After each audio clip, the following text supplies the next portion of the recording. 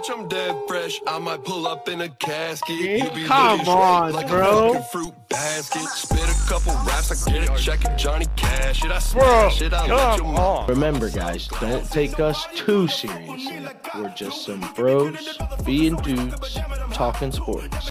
What's going on, everybody? Welcome back to the latest edition of Bros Being Dudes Talking Sports. As always, we got a really exciting episode for you guys. A ton happened this weekend. A ton. Too much to fit into one episode, but we're going to try our damnedest to make it happen.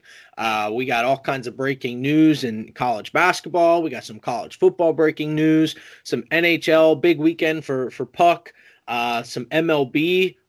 Spring training's already launched. Like, we're starting to get back in the swing of things, but the major storyline we have to talk about off the rip, UFC Fight Night this weekend was spectacular. The whole card was phenomenal. But let's get to the good stuff. This is what people care about. That Derek Lewis Curtis Blaydes fight lived up to the hype. Absolutely lived up to the hype. Derek Lewis was kind of getting worked on in the first round, kept losing his footing, landed a couple significant strikes, but in the second, the knockout master did what the knockout master does. And if you know anything, you can pick up on context clues. Derek Lewis TKO'd Curtis Blaydes. And honestly, it's poetic justice. Before the fight, Blaydes was talking all that good shit to Lewis. He said, "You're not the black beast, you're the black bitch." Well, he put you to sleep. He put you to sleep, made you eat the words. Dude, Derek Lewis is the funniest guy maybe in all of sports. This man tweeted yesterday. He said, "I'm just waiting for Black History Month to be over so I can make fun of Blaydes for talking shit before the fight." That's incredible. That's phenomenal. So what was this, like a white versus black ordeal here or something? No, Curtis Blaydes is also black. It was two black guys. That's why he said that. Okay. He's waiting for Black History Month. So can't hate. That's right. Did you watch any of this fight at all? I did not. Did you see the knockout on Twitter or anything at least? I did not, actually. I have not seen anything. Oh, man, it was beautiful. Blaydes came in. He tried to go for the takedown. Derek Lewis hit him with an uppercut real quick, put him to sleep, and then while he was down, hit him with two hammer fists. And I want to pose this question to you. I put this tweet out earlier this morning. Actually. I got it right here, son. Yeah. Just a little review here. Yeah. It's like he still made, like, oh shit, I got knocked out. Like he told himself, like, oh, I'm out.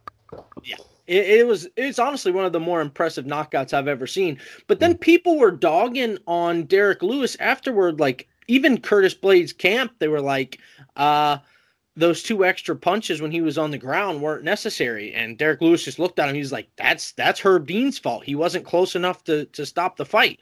So I put this question out on Twitter. Is there a dumber argument in all of sports than someone getting mad at a fighter for fighting until the fight is over? I think that is the dumbest thing in all of sports, that people get pissed that these fighters attack until they are literally pulled off of them. Like, that's so stupid. I don't care if he's knocked out or not, because what if he was out, comes to, and then starts fighting me back? Like, I'm going to fight you until I know for sure that I have the win. And that's what Derek was saying. Like, I think that's that would literally be like getting mad at a basketball player for shooting a last second half court shot. It's like, the game is still going on. The fight is still going on. I'm going to give you a punch until I'm not allowed to anymore. Like, I don't know. Is that just me, or is that, like, I think that's just a stupid argument by people.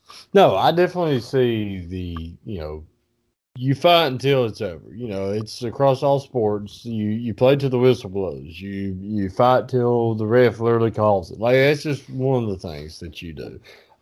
Now, granted, I will say there are some instances as a fighter where I guess your just humane instincts kick in, and you see a man cold on the ground, and you're kind of like, I mean, I don't know, dude. and you're kind of like, I mean, he probably don't need 2 or 3 more punches in him. He's done.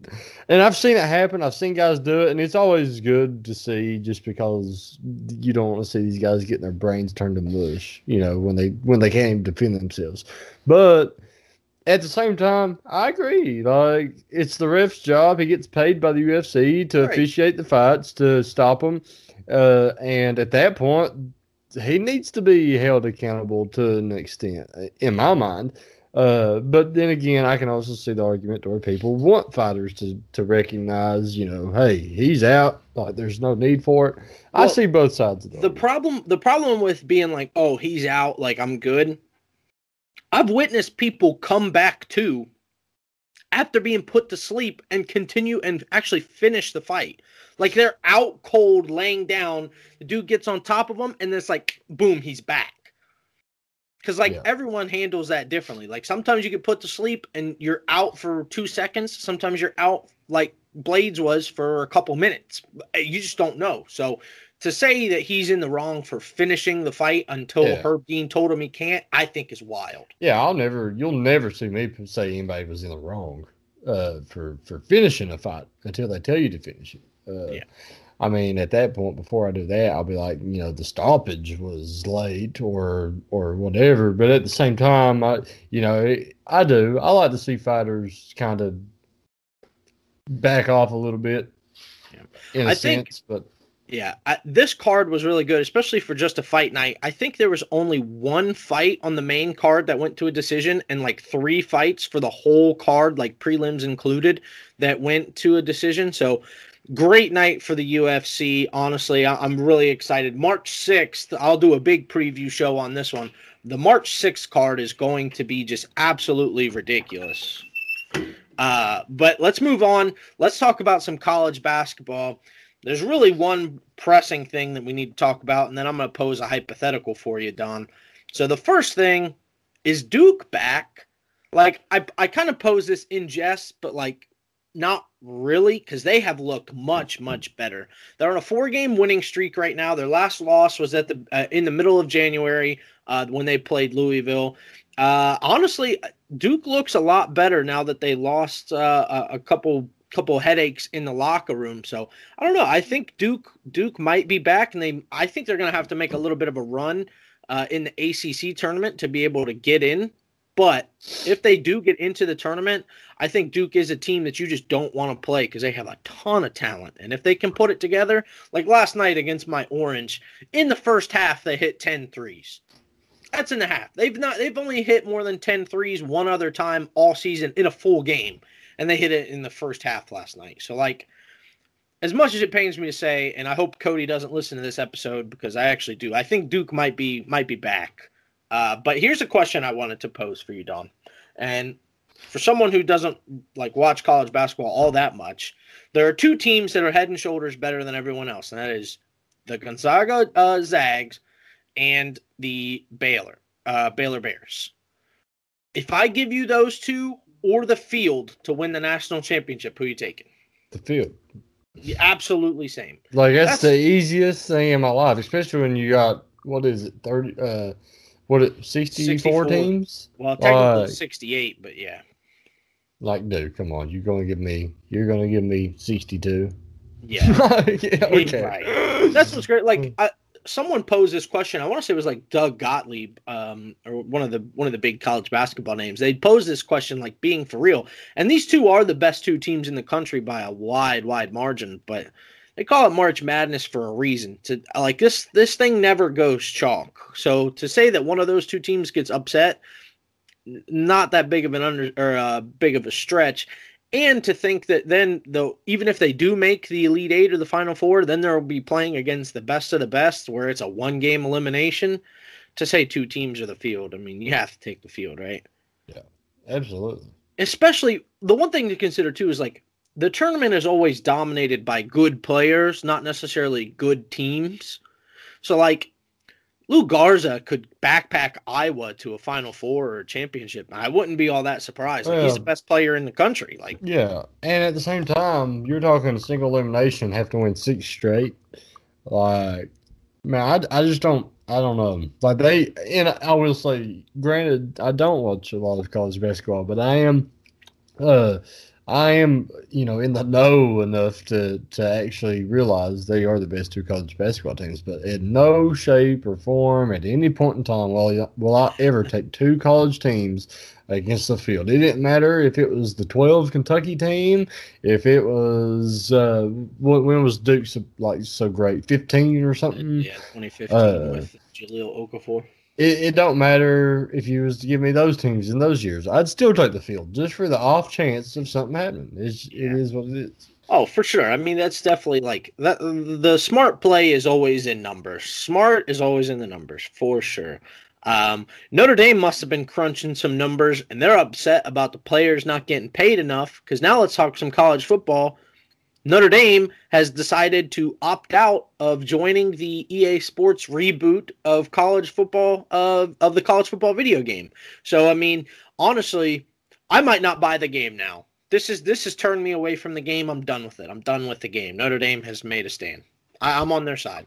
I mean, what is it? What are they? A bunch of Catholics up there? I mean, yes, they are. Yeah, I don't understand. Like what. They've gambled all their money away and spent it all on booze. They need to pay more. This is one of the biggest virtue signalings like of all time. Like this is insane. Do they think they're going to get like a bunch of public support from this or something? Like this is one of the dumbest things of all time. Plus, now here's something else to consider. If you're a recruit and you're thinking about going to Notre Dame or going to literally any other major D1 school, you go to Notre Dame, you're not in the video game. You go to one of the other ones, you can play as yourself in a video game. Like a lot of people, get paid. Right. I mean, especially from our generation, like love this game. They want to see themselves in the game and be able to play with themselves. Oh, that's a tough soundbite. Tinkle, tinkle, tinkle. Yeah, that's a tough soundbite. But like, you know what I mean? Like, I think that definitely is going to have an impact on their recruiting. Because you can't tell me that's not a thing. Kids growing up playing this game, and like the college kids, like from the time that the game ended till now, have said like they always grew up wanting to be able to play as their character in this game. Like you grow up playing Road to Glory. Now you don't have to make your player. He's already in the game. You can just play as him. Well, my thing is too, like, have numbers specifically came out on what they do get paid for their likeness in this game? Like, here's my thing. I'm all for, I'm for the player. I want them to get paid for their time, for their effort, for any sales that their name may have made for the university, whatever. But I mean, you're at least getting paid now to be in a video game. The people in the past, I'm not saying that you should just settle for whatever, but I look at it as it's either you're going to get paid nothing anyway if you don't. And I don't know. I think it's kind of stupid. And I don't think it's the players as much as, of course, as the university. Oh, it's the AD. Yeah. No, for sure. Right. It's the AD. But I think he was trying to do this as like, oh, we stand as one with our players. And the players are probably sitting there like, is this fucking stupid? Yeah, knowing for a fact he's putting it on the athlete, like, oh, we stand with the athlete, where he's really screwing the athlete just because he's not getting enough money in his pockets from the licensure. Right, that's exactly what's happening. Yeah, and that's what I'm saying. Like, he used it as like a virtue signal because his exact words were, we are not going to participate until the players get what we think they deserve. What we think they deserve. Let the players tell you what they deserve. But I'm telling you, the athletes there have to be pissed about this. Because like I said, that's such a cool experience to like be able to use yourself in a video game, and they're just getting robbed of it. And then now, especially with like the transfer portal being used as much as it is, why not transfer and go someplace that A, you'll have a chance to actually win, and B, you'll be able to be in the video game. Like, I don't know, like, maybe I'm putting too much stock in people actually wanting to be able to play as themselves, but I think that is a huge, huge deal to people. My first question is, who the hell wants to go to Notre Dame anyway? I mean, that's fair. Anymore, that's fair. Like, if you're, like, the only ones I can think of, and I mean, if your parents, I guess, are hardcore Catholic and they just force you to go to Notre Dame, I could see it. Yeah. But outside of that, like, if you grew up a Notre Dame fan, I think that's the only way that you want to go to Notre Dame. and poor Notre Dame, hell, they're in Indiana. I mean, I'm an Indianapolis fan here, and I just, to hell with Notre Dame. Indiana is I don't like the state of Indiana, just to be honest with you. I think it's a garbage can state. It is, for the most part. I mean, well, we say garbage can. Like, okay, here's my take. The Midwest is the most boring, part of the United States that a man could ever live in, could ever visit, could ever go through. To an extent, I agree. But at the same time, we got to look, and we're getting into economics class here. Let's look at all the good they do for us. They honestly, those states are the most boring, but they do some of the best stuff for us. A lot of blue collar folks in the Midwest. A lot of blue collar folks, and we support blue collar folks. We support you because I'll tell you what, those taters that you grow every year, they taste pretty good when I put them in a skillet. Well, that's fair. I mean, I'll tell you what. The one thing. Okay, so like I won't include Michigan as like the Midwest because like I would consider that like upper Midwest or like a Great Lakes region. I kind of consider them just north. Like they're central, more north. Central to Southwest Ohio, over into Indiana. Missouri sucks. Nebraska sucks. Kansas is horrible. Arkansas is the worst. Okay, Arkansas. I wouldn't even consider the Arkansas South, though, right? Midwest. Yeah, I'd consider it the South, but that is by far the worst state. Have you ever driven through Arkansas? I have not been to Arkansas. Don't. I'll save you the time. Don't. If you're listening to this, I have a feeling though that it's kind of like Alabama's cousin or something though. Alabama's retarded cousin. It's literally like it's so flat. It smells like poop. I don't know about incest. I think that's more just Alabama. I just figured that's how you got the one less chromosome. We're just getting. Oof. It's not great, but no, I like Arkansas is definitely the worst. Like you got me on a tangent. Driving through Arkansas was the most miserable experience of my life. I went on a college visit down there to Harding University. It's like Christian school D2. Yeah. I was thinking about playing football, whatever. Garbage state. It turned me off. Before we even got there, I was tilted. I lost full. I sat down and looked around. I was like, as much as I even would have liked to go to school, because the campus was beautiful, the drive in ruined it. And their selling point though was what? You asked about work study, and they were like, "Yeah, you can harvest the cornfields for us for you." I mean. No, I'm pretty sure that it would have been burning trash because the amount of trash fires that I saw on the way down there, Don, I couldn't count them if I had 14 hands. Which I will. Trash fires. I would have 14 separate hands. So 14 times 5. Do that quick math. Was it like 90? Ridiculous. 5, yeah, that's right at it. I will say, I can't believe what you say about another state though, because you say that Florida is a trash can. Yeah, 14 times 5 is 70. So if I had 70 fingers, I still wouldn't have enough to count all the trash fires I saw in Arkansas.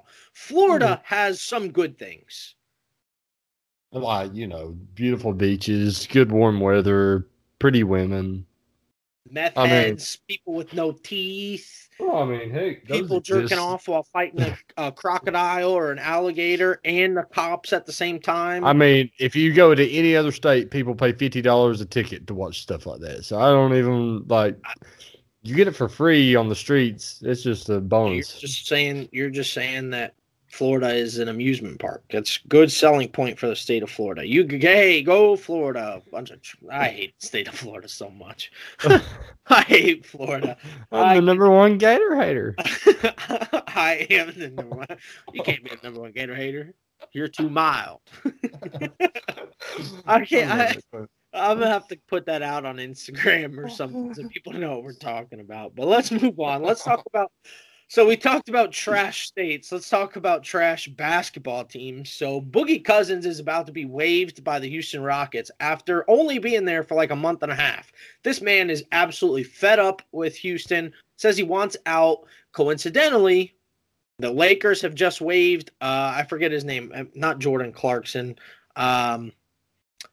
They waived some trash can scrub to create room on the roster for Boogie, apparently. So look for Boogie to join AD and LeBron in LA. That seems like it's going to be coming up here soon.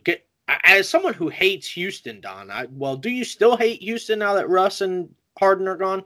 No, dude, listen, the NBA for me is a bunch of individuals. Like, it used to be team basketball, but of course that's evolved and long gone now. I mean, you're talking the game anymore is figureheads and superstars, and you got role players that, yeah, I mean, role players help you, but anymore, like you don't see an old school Spurs team, or a lot of people want to call that Celtics team super team, and they probably were for their time, but just hard-nosed teams that play team basketball, you don't see them very much anymore. And the one team that does play team basketball is leading the league in every statistic.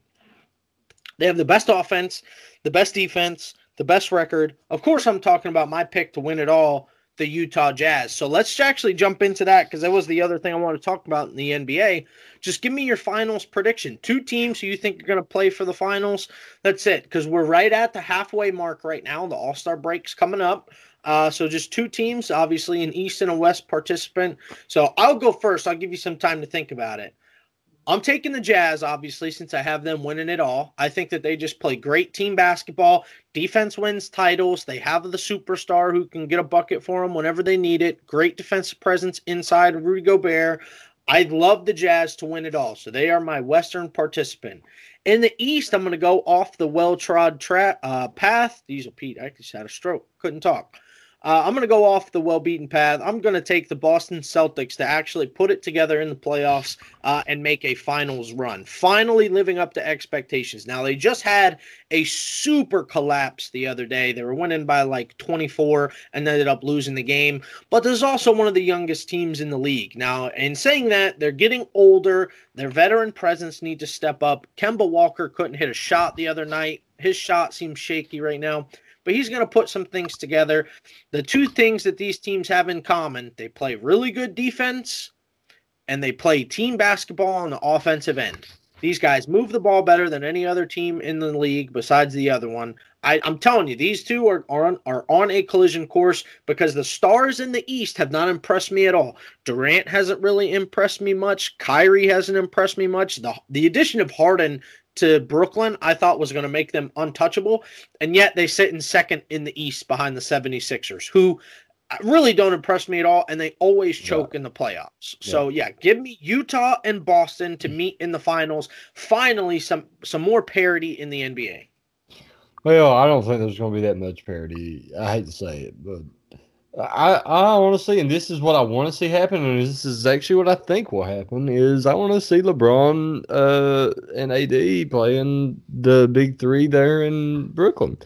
I do. And the reason I say this is because you're looking at in my mind at least, the 2 best basketball players on the face of the earth, and LeBron James and Kevin Durant. Now, I say that Kevin Durant's been, he's been hobbled by a couple of injuries, and you can see it's affected his game just a little bit. But I believe in the end he'll return to form, and they'll be at least in the Eastern Conference Finals. So we'll see if they make it. But, I'm taking the Lakers and the Nets, and I think it'll be one for the ages. And I would like to see the KD-LeBron matchup one more time, because I'm afraid – I don't want to say this will be the last chance we get to see them, but it'll be the last chance when they're both at the top. Well, at least when one's at the top of their game, the other one is trying to fight back. It seems right now, though, that LeBron isn't going anywhere anytime soon. The man is leading the league at 36 minutes a game. 36 minutes a game. He's what, 36 actually? Yep. 36 as a 36-year-old. That's pretty impressive. I hate LeBron, but I am pretty good about giving credit where it's due. That's impressive. That is very impressive. So, doesn't seem like he's going anywhere anytime soon. They did just blow a really bad game last night against the Wizards. Like, they had no business losing that game. And they blow a lead, lose the game, fall back to like 4 or 5 behind the Jazz for the 1 seed, and they actually fell to the 3 seed now by a game for the Clippers. Like, home court advantage doesn't matter in that series. Yeah, I told you. It's literally the same spot, but I think last week we talked on one pod where AD was out for a couple weeks. Yeah. And I figured they'd fall to 4, somewhere around there, 4 or 5 during that time period. But they'll make their way back.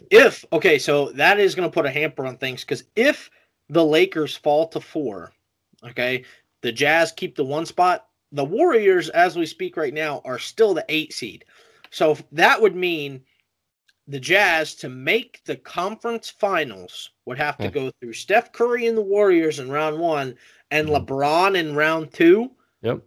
That's unbelievable. It's exactly why I don't like it. I don't like the Jazz for horrible. that reason if they finish at 1. That's horrible. Well, that's if the Lakers fall to 4, which I guess is very possible. I would still put them at 2 or 3. The Lakers might purposely want to fall to 4. They may want to say, hey, LeBron's playing too many minutes. Too many minutes. Bring him off the floor. I don't think they would want the Jazz in round 2. I think that's a great matchup for either team. Like that series would go 7. I mean, hell, I'd be intrigued to see it at least. Oh, it would be good for us for sure, but not great for either of them. But what really wasn't great, we have to talk about this. Oh my God. So this weekend, I thought the NHL hit a grand slam with these games at Lake Tahoe. They got the teams right. They got the backdrop right. I thought that this was going to be just the most beautiful thing that Gary Bettman has ever done for the game of hockey. And it started out looking that way. But then we have to take into consideration that Gary Bettman is just the biggest moron to ever live, because this man doesn't know how the sun works.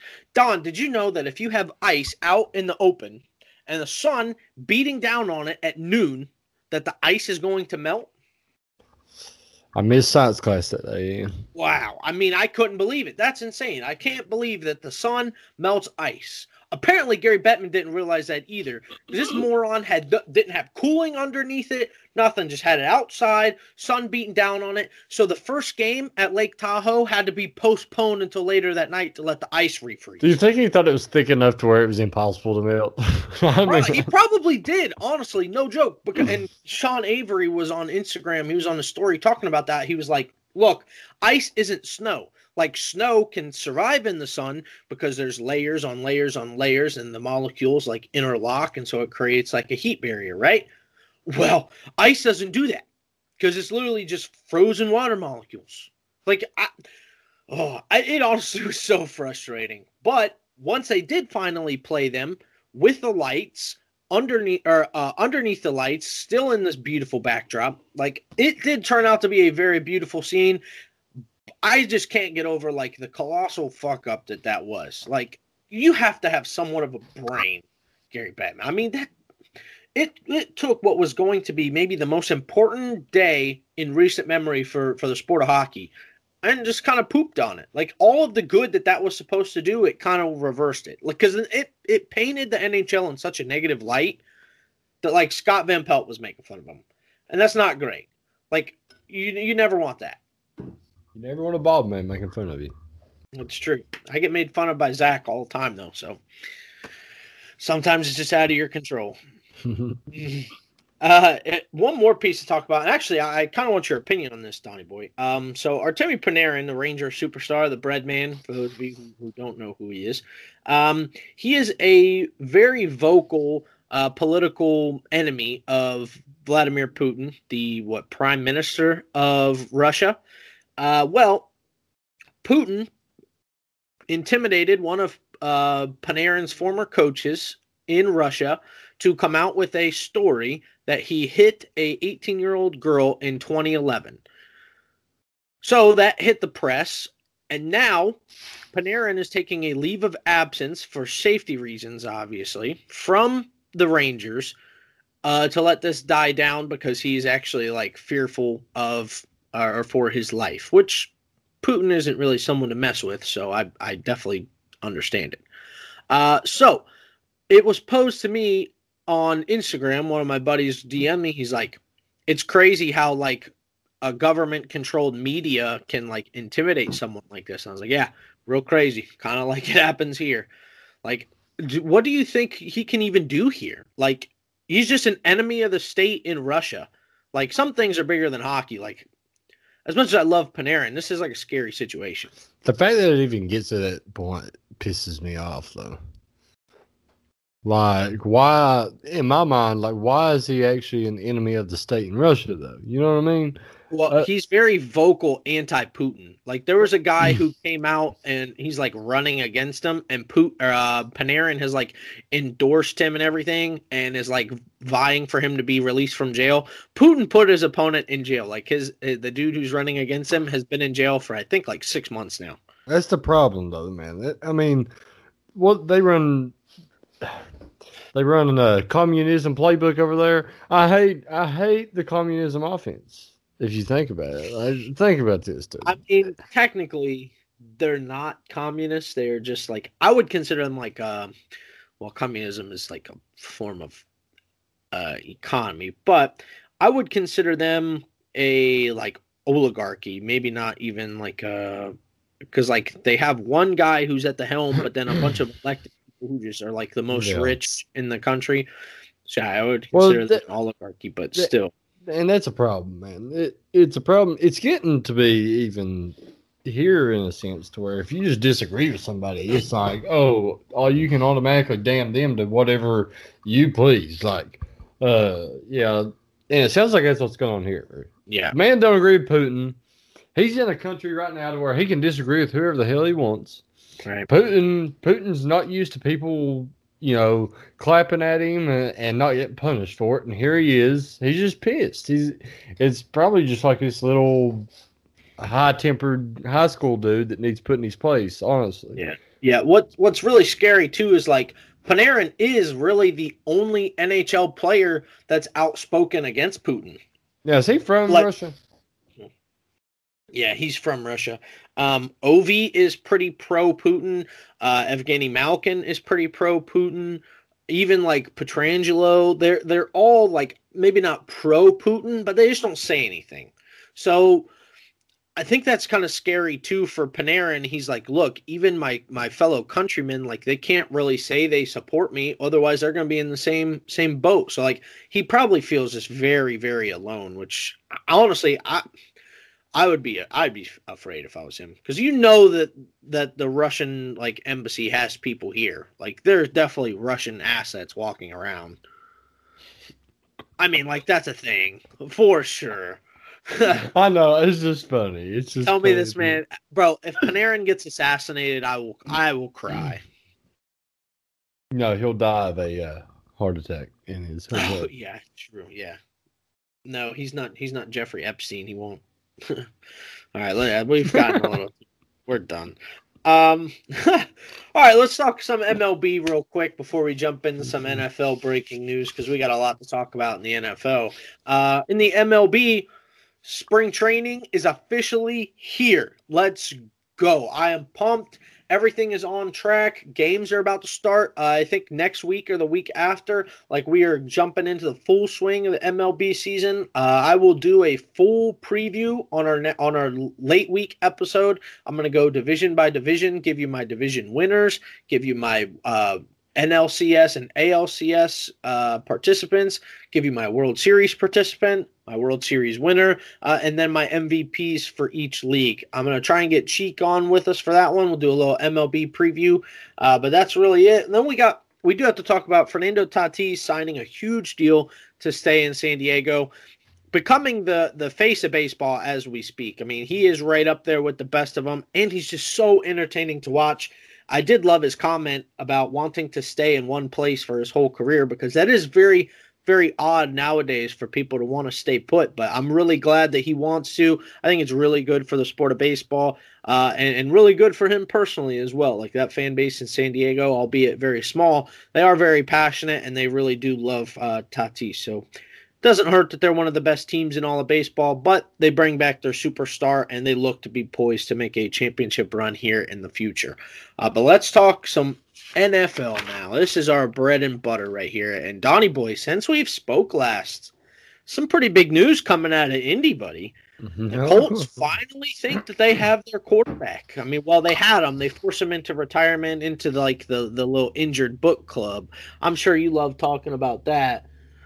But yeah, the Colts have their guy. They trade a conditional pick next year and a third-round pick this year for Carson Wentz. So Carson Wentz is out of Philly, gets his wish, back under Frank Reich.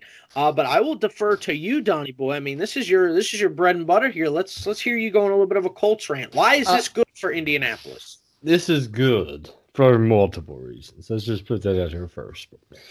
And let's just put this out here. I was a fan of this. I wanted this to happen. I have been on this for 2 or 3 weeks. Hey, we need to get this done. Carson Wentz was my second favorite quarterback in the league behind Andrew Luck. Andrew Luck left. Here he sits. Frank Reich comes over from Philly in 2016. Just so happens that Carson Wentz has his best seasons as a Philadelphia Eagle in 2016 and this 16-17 season.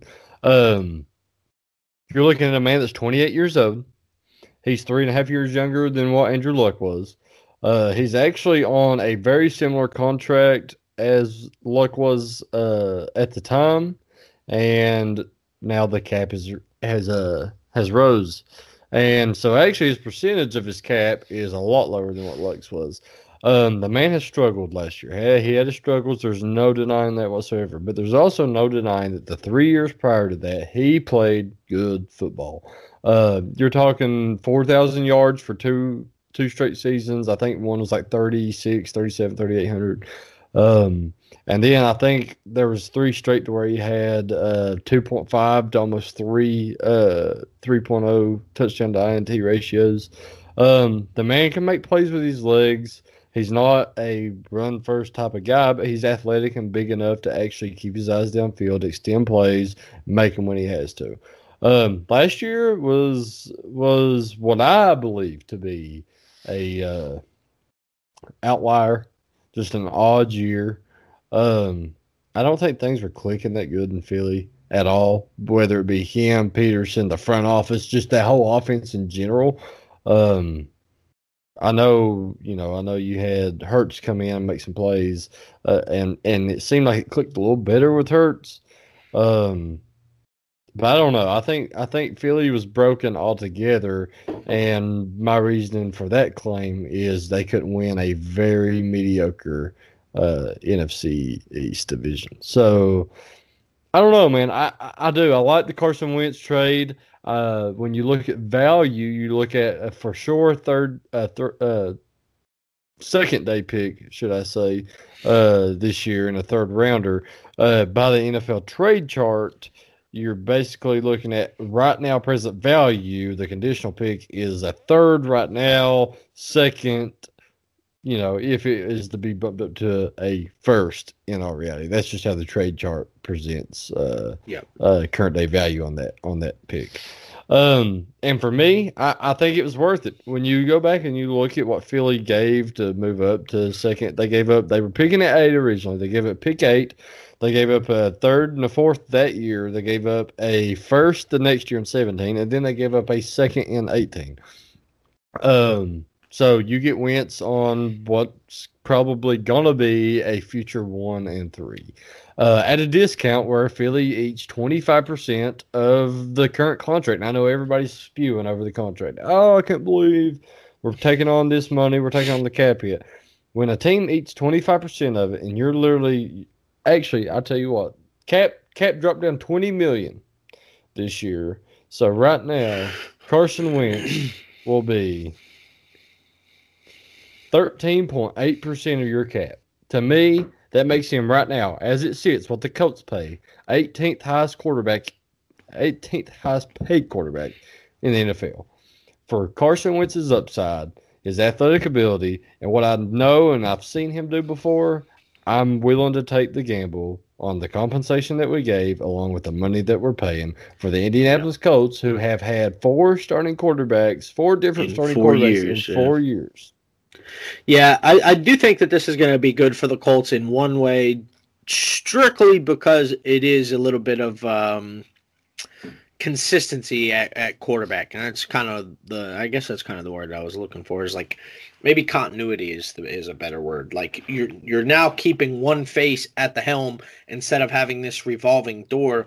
And you look what Frank Reich has done with a revolving door, and now if you can string together a few years, have a quarterback get really comfortable in the system, I think that could spell good things, because the one thing that Colts fans should take solace in is, like you said, Wentz was as good as he was under Reich. Like, his peak was under Frank Reich. So who's to say that guy can't come back? Now, I don't think that guy will come back, but it's definitely a good possibility now that he's around some familiar faces. And one thing that can't be understated about this enough, he is someplace that now he knows wants him. They gave up capital for him to come to their team. That's huge, because in Philly, even last year, at the start of last year, people thought, oh, Carson Wentz can get back to how he was. Like, that's great. But in the back of his mind, he was probably concerned, like, these guys really used a second-round pick on another quarterback? Like, I'm only 25 years old or whatever. Like, why would they be looking for my replacement already?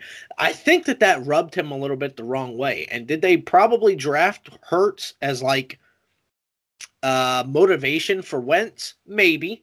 But that's so weird when you have a quarterback who was playing at an MVP level just 3 years ago to then try to draft his replacement as a motivational tool. I don't think that's it. Like, I think that is very, very strange. But no, big for Wentz to finally be someplace that he wants. I picked Indy to go to the AFC Championship game last year, so you're not going to find me arguing that this roster needs much improvement. I don't think that Wentz is a huge step up from Phil at quarterback, but his upside is definitely way higher than Phil's upside was. So I think it's a bigger risk than Phil, if that makes any sense. Like, Phil, you kind of knew what you were getting.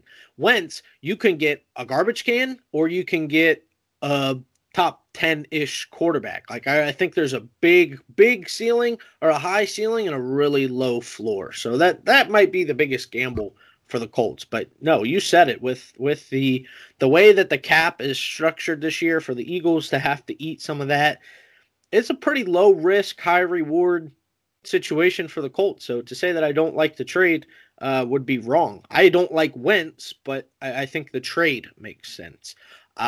Something that really doesn't make sense, Isaiah Wilson, former first-round draft pick of the Tennessee Titans, tweeted out this morning, like as we speak, just an hour ago, tweeted out that he is done as a Titan. He quickly deleted it. It was only up for about 15 minutes. But I think that this is kind of surprising. I mean, he got arrested for a DUI, but as far as talent goes, he's one of the better young offensive linemen in the league. So for him to be done in Tennessee is kind of crazy. For a second-year offensive lineman still on a rookie deal, I'd say he's going to have a pretty big market. Where do you think that he ends up? I don't know, man. Like, when you're talking offensive line play here, you're kind of diving deep into a lot of rosters, and he plays guard, correct? He's like an undersized tackle, can't play guard, yeah, kind of like a Danny Connor situation. Man, I don't know. I mean, if I give you an actual prediction where I think he's going to end up right now, I'd just be throwing shit at a wall. Why? I really don't have an educated guess of where he goes. I would have to actually think about it, dive deep into teams' needs and situations before free agency and draft hits, and go from there. But I can't give you one right now with actual sincerity. I got it. I'll give you three teams that I think make a lot of sense. Okay, so first off, Seattle is probably my number one destination for them. Their future, probably Hall of Fame guard, Iupati, just announced his retirement this morning. So he makes a lot of sense to replace him. He'd walk into his starting role, help protect Russell Wilson, maybe protect Russell Wilson. It's a little teaser for a segment coming up here in a second. I think Seattle makes a lot of sense. I also think Oakland makes a lot of sense. An aging offensive line in Oakland, John Gruden wants to solidify the running game. Isaiah Wilson's a much better run blocker than he is a pass blocker. He was known for that at college at Georgia. I think it makes a lot of sense for him to land in Oakland. He looks like a Raider. Like, Isaiah Wilson is a scary, scary human being. They call him a big panda, but this man is ferocious. So Oakland makes a lot of sense. The other team that I think makes a ton of success too, and strictly because they've had a lot of success with Georgia offensive linemen in the past, and that's the Patriots. Like, the Patriots make a lot of sense because two of their interior offensive linemen right now are free agents, Joe Thuney and David Andrews. David Andrews, by all accounts, is coming back. Like, that's almost a lock. Joe Thuney, on the other hand, may not. The Patriots would then have their third starting offensive lineman from the University of Georgia. You'd have Isaiah Wynn, David Andrews, and Isaiah Wilson. I think it makes a lot of sense for him to end up in New England, but maybe I'm being a little bit biased because I love to see the Dogs go to the Pats. I get a kick out of that always. But those are three teams that I'd keep an eye on. Jacksonville also makes some sense. They need to solidify their offensive line before Trevor Lawrence comes in. Another team that I really could see making a push for them, especially since they're making a push for Deshaun, is the Carolina Panthers. Their offensive line is getting older. A lot of the same guys that were protecting Cam are still there. They're aging quickly. I think that this would be a good opportunity to get a little bit younger on the offensive line and hopefully protect Deshaun, because that trade seems like it is coming down to the wire. Looks like Deshaun is going to end up being a Panther. Don, you're nodding your head. Do you think that trade is going to get done sometime this week? Yeah, I think it should. Like, if the Panthers are willing to make this trade happen, I think the Houston Texans need to make it happen. Not every day. If what is being leaked is the true offer with 3 firsts and Christian McCaffrey, me personally, I would kind of not want McCaffrey back. I would want an additional pick. Now, granted, to make the cap work, they're probably going to have to. Yeah, they probably have to swap a similar player of cap stature. And they know that Christian McCaffrey's a big name, but the position does not hold all that much value. So there's probably a good reason they want to ship McCaffrey with the picks. Yeah. Well, the thing that kind of hurts McCaffrey's trade value is, like, if you look, like, yeah, McCaffrey is one of the most dominant running backs in the league.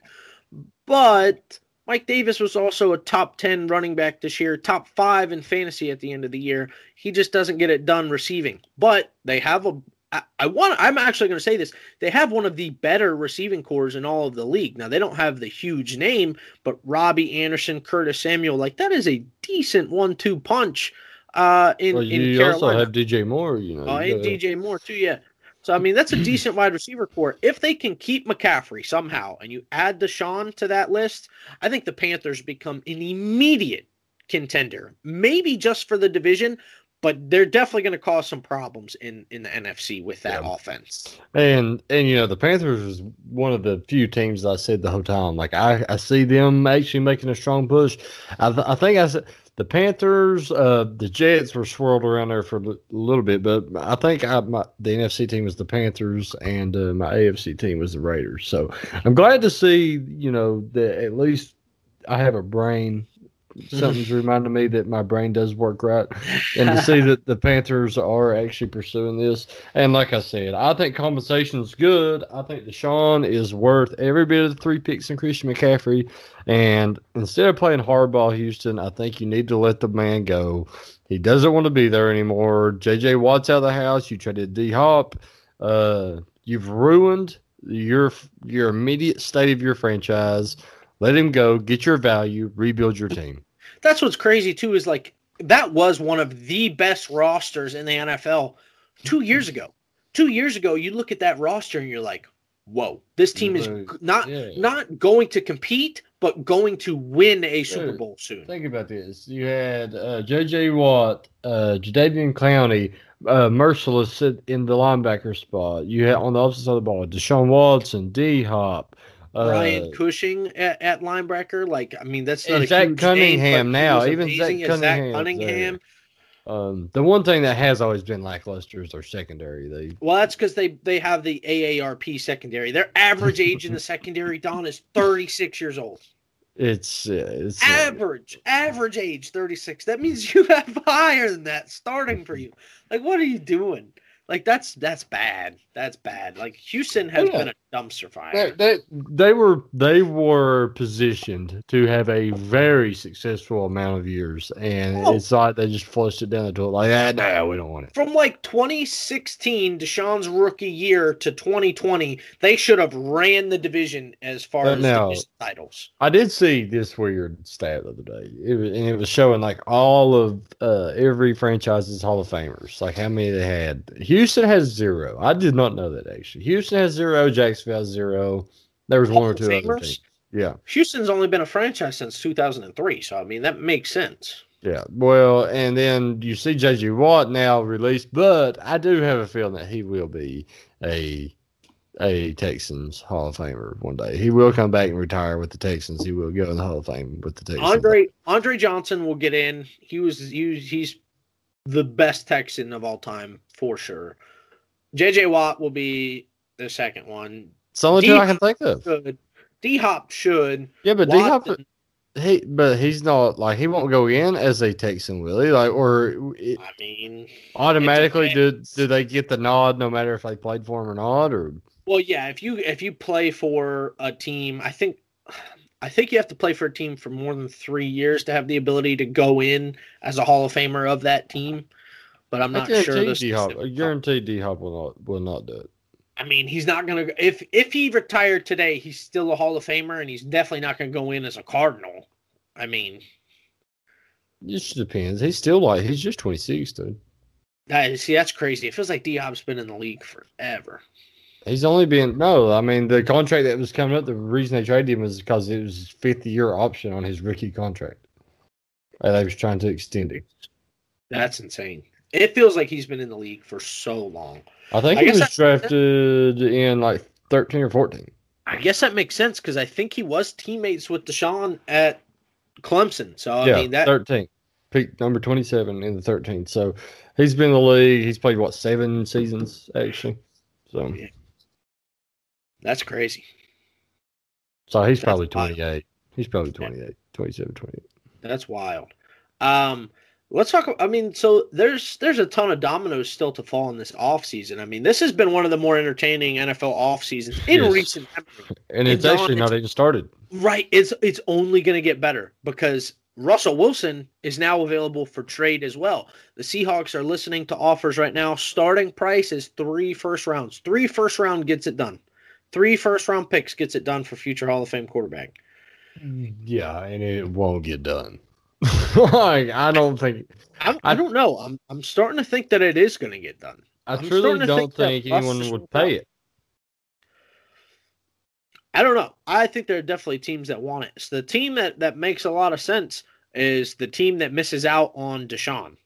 So if you miss out on Deshaun, now you're grasping for straws. So teams that really need a quarterback, Miami in particular, you didn't get Deshaun, you didn't get Matt Stafford.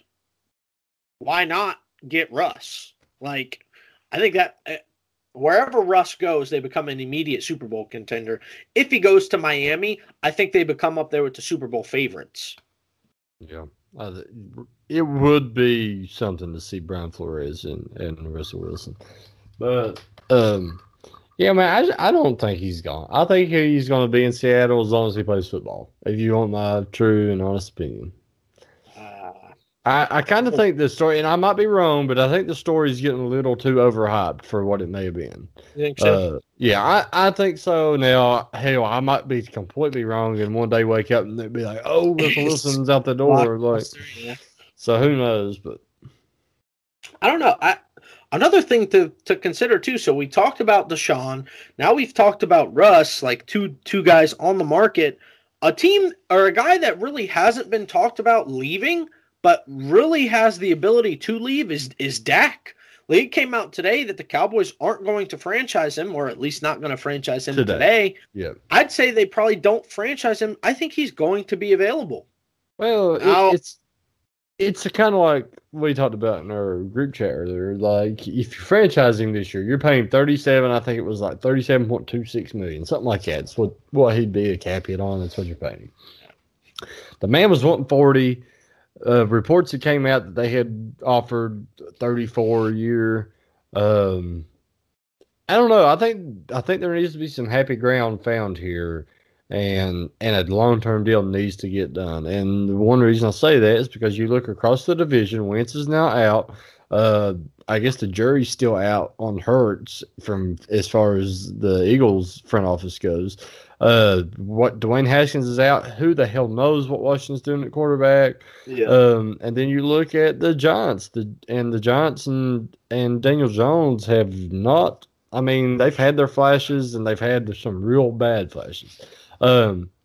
Locking Dak up long term creates the most stable QB room in all of the division. Oh, and by far. Yeah, and I think it just makes him the best team in that division. So I say get it done. The man came in as a third-round pick. He earned his way. He's proven himself. He has the stats to back it up. Give him his money. Let him be the face of your franchise. Try and win some division titles and make some runs in the playoffs and be done with it. I think it needs to get done. I think one thing that could be interesting is, like it said, they won't franchise tag him today. I think a tag and trade to Seattle for Wilson kind of makes sense for both parties. Like if Wilson does want out, send him out, right? The Cowboys get their quarterback. The Seahawks get their replacement for Wilson and a guy who actually wants to be there. You're paying him. I mean, obviously that would be one of the biggest trades in NFL history, like two franchise quarterbacks swapping places basically. But I think it makes sense for both parties. I think that would be really cool to see, actually. Plus, if you look, Dak's strength, Dak throwing the ball downfield is impressive. Now you put him with Tyler Lockett and DK Metcalf stretching the field, I think that makes a lot of sense. Now, the one thing is if they can solidify their running game and kind of get that going again, what it was when they made their Super Bowl runs, the defense is going to turn the corner. They looked a lot better in the second half of last year. Now they re-signed Jamal Adams. Like, that defense is solidified for the future. They have to get their offense back on track to what it was in the first half of last season. Because in the first half of last season, they were setting the world on fire, where the defense was getting absolutely fisted every game. Well, in the second half of the year, the roles reversed. The defense looked phenomenal. The offense couldn't put anything together. So the Seahawks are an interesting case, man. We talked about it, a couple of months ago. I just like the Seahawks are kind of reminding me of the Texans in a way. They're all of a sudden it just feels like something's off. Something changed, yeah. Like it feels like they had the world. Like you have your franchise guy. He really was doing it alone for a long time, and then you get DK, and your offense looks nice, and then here comes the defense, and it looks like what's going on? Like. Yep. I don't know. I think it's interesting. I don't know where Dak lands if it's not Seattle or Dallas. I'll be honest. I'll tell you this much. I know the reports have came out. This is just another quarterback. There's two that I'm being interested to see what happens with.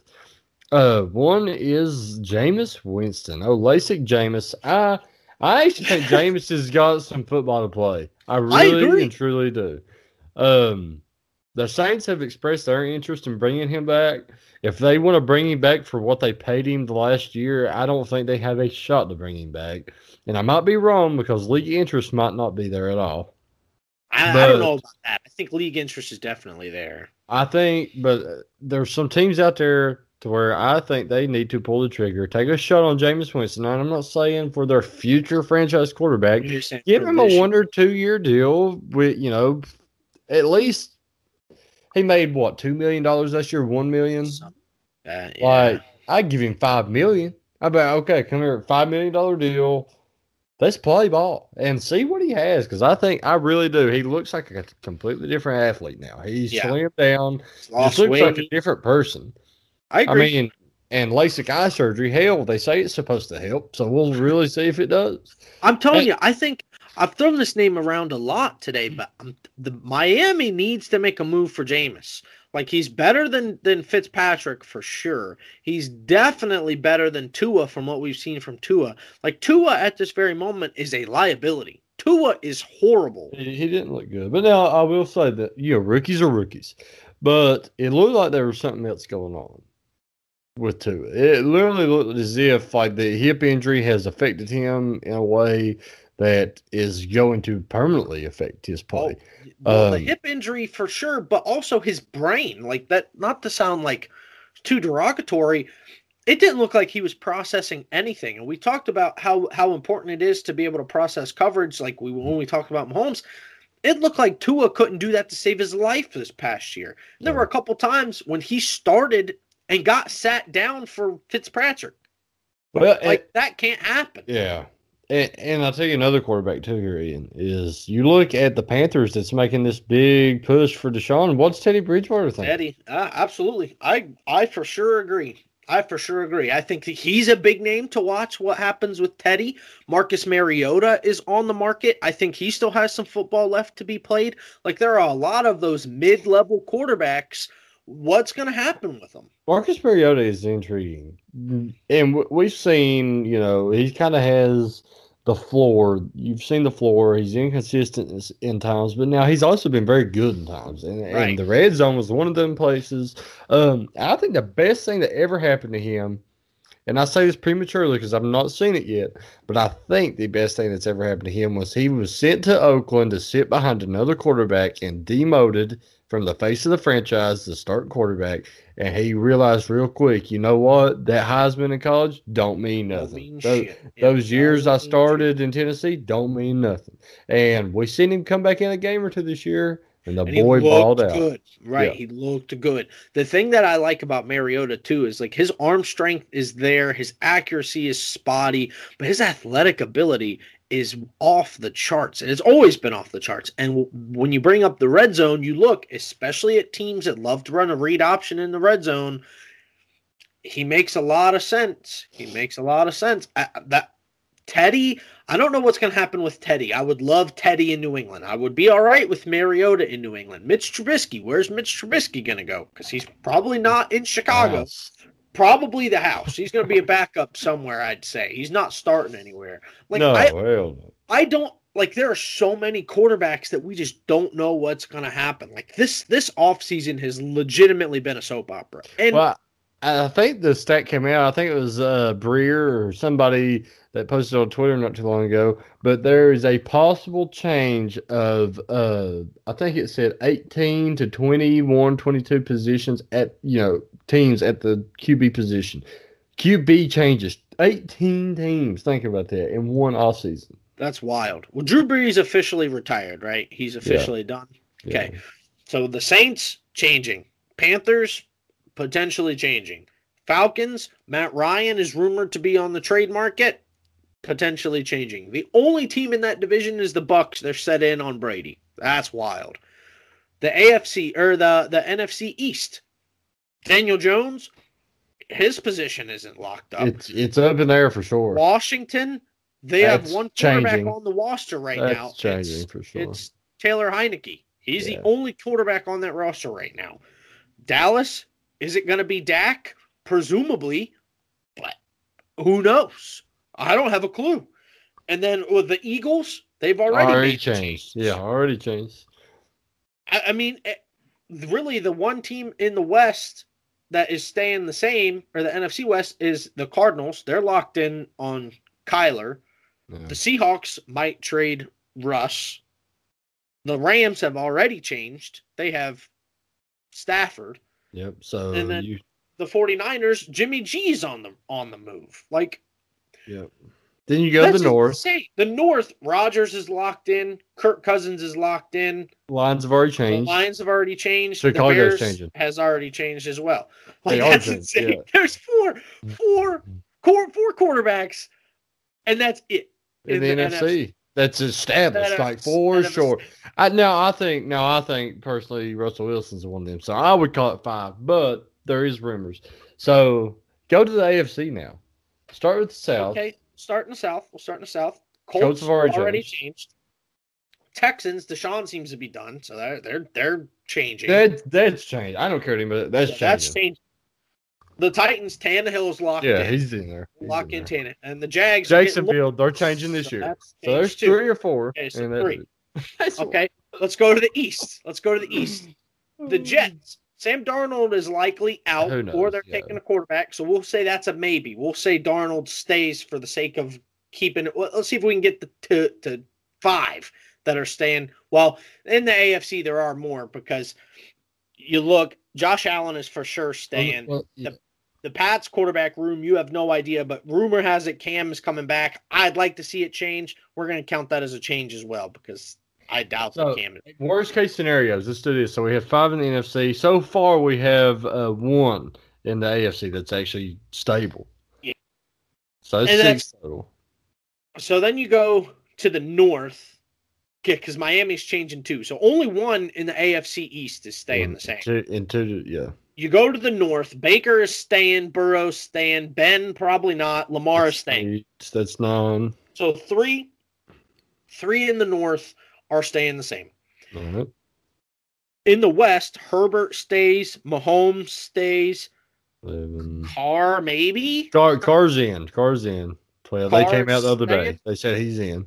Yeah. Okay, so they're out looking to extending. Okay, so Carr stays, and then the Broncos. They're looking to change. No. So yeah, there's 12. We counted 12. Worst case scenario, 12, and there's some of those that might. So, but 12 worst case scenario. So you're looking at 20 teams that are probably changing quarterback. Probably, or already have. Yeah. We'll even put it as not even like more likely than not changing. That's crazy. Like I don't think we have ever seen an offseason like this. I don't think we've seen more than 5 in an offseason. And you're talking about the deepest edge rushing free agency that I've ever seen in my life. Yeah, Von Miller now going to be on in that list as well. Vaughn, JJ, Okwara, Ngakoue. I mean, there's a ton out there. So yeah.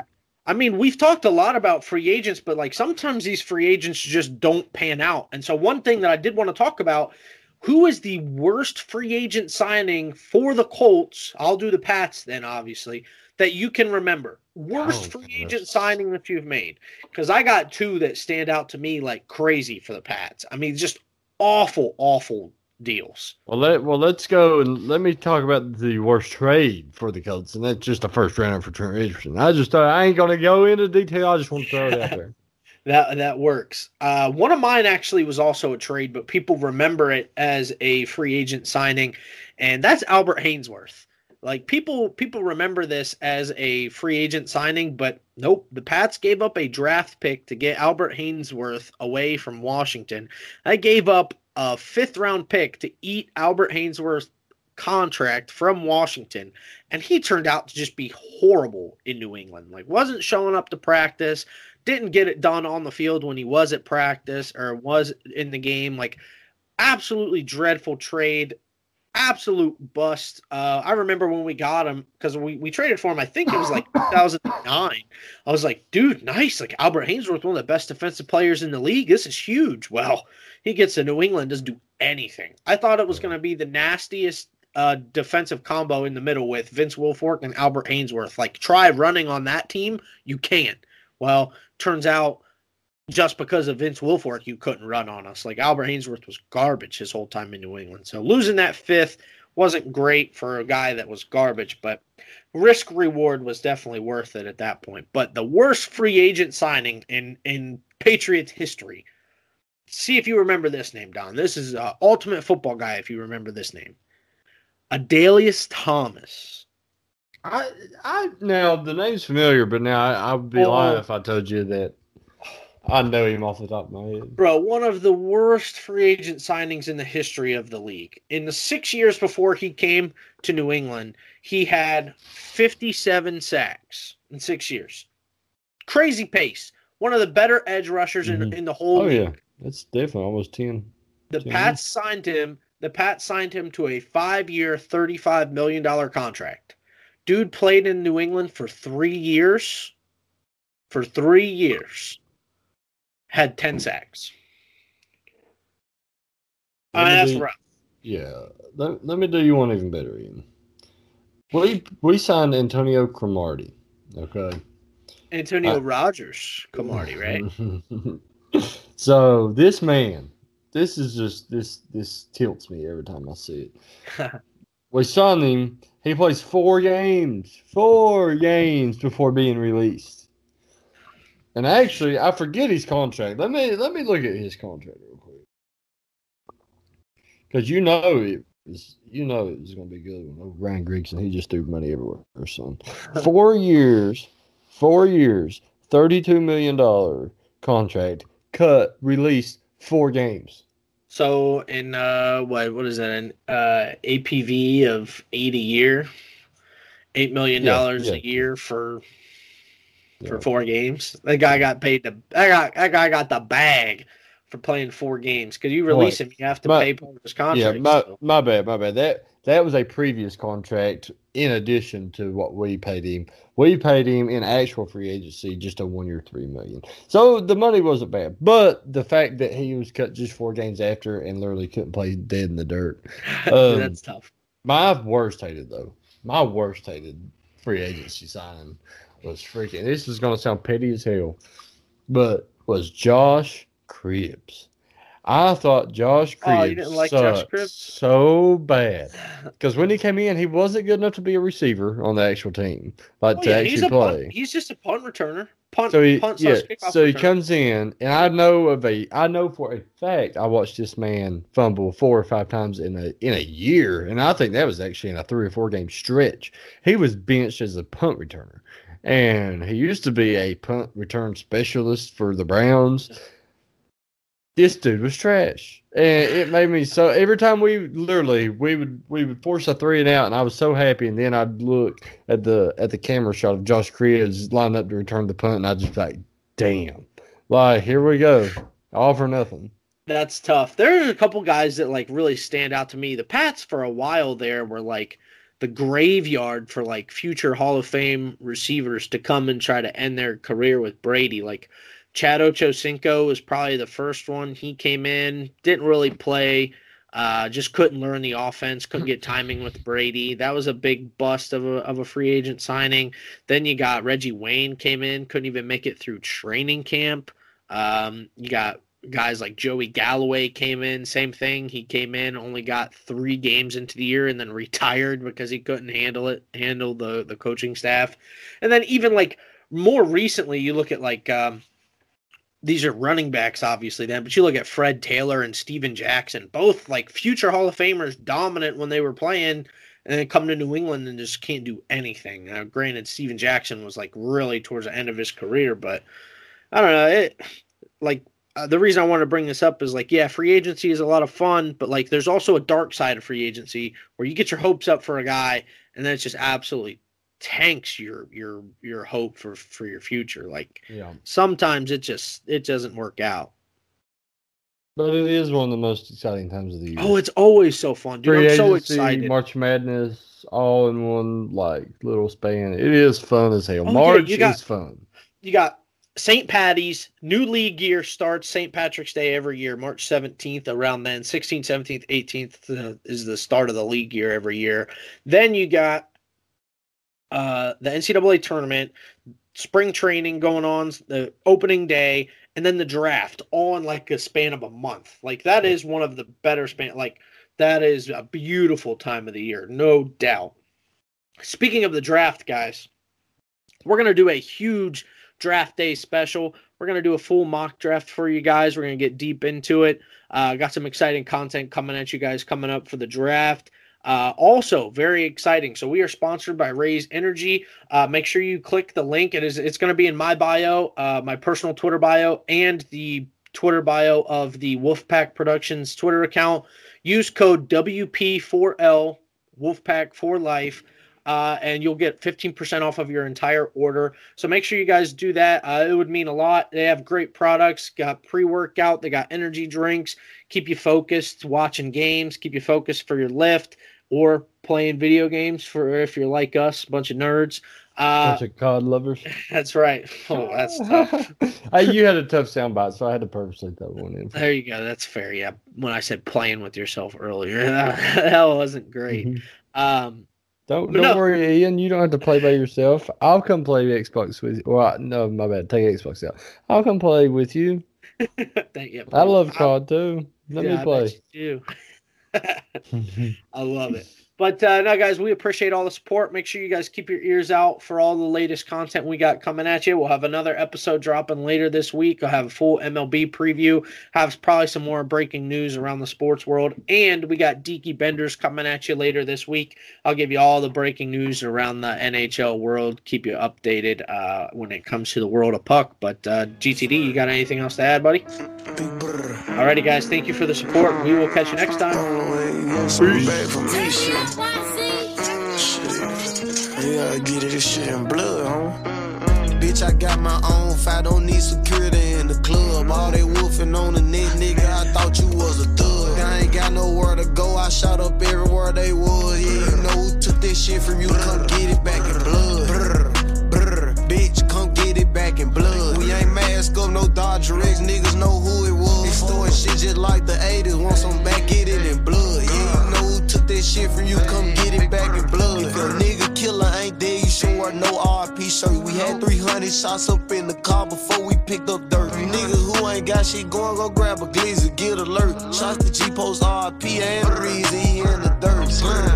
Brr, you gotta know I go too far. Got 2 O's up on this 100, one of them might stand for O-Block. About 20 some shots left up in the K, 15 still in the Glock. Leave my door unlocked and stop, I like getting on feet, park the car. Brr, we get up close, doing dirty, I ain't showing love. 11,000 all ones, left my right pocket in the club. Blue faces up on me dirty, I went got it out the mud. If I took some, get it in blood, I don't give a fuck where we was. Bitch, I got my own fight, don't need security in the club. All they wolfing on the net, nigga, I thought you was a thug. I ain't got nowhere to go, I shot up everywhere they was. Yeah, you know who took this shit from you, come get it back in blood. Brr, brr, bitch, come get it back in blood. We ain't mask up, no Dodger X, niggas know who it was. Extorting shit just like the 80s, want some back, get it in blood. Yeah, you know who took this shit from you, come get it back in blood. Killed your man, you keep on talking, better get that shit in blood. Give my shorty them a dub, then they gon' walk inside the club. Hit his little ass with that switch, I bet that switch up his nerve. Fuck the ops inside my city, little bro, put them in the mud. You can't come back to your hood, huh? No. He was dissing on my cousin, now his ass all in that wood, huh? Book his ass, I wish he would come.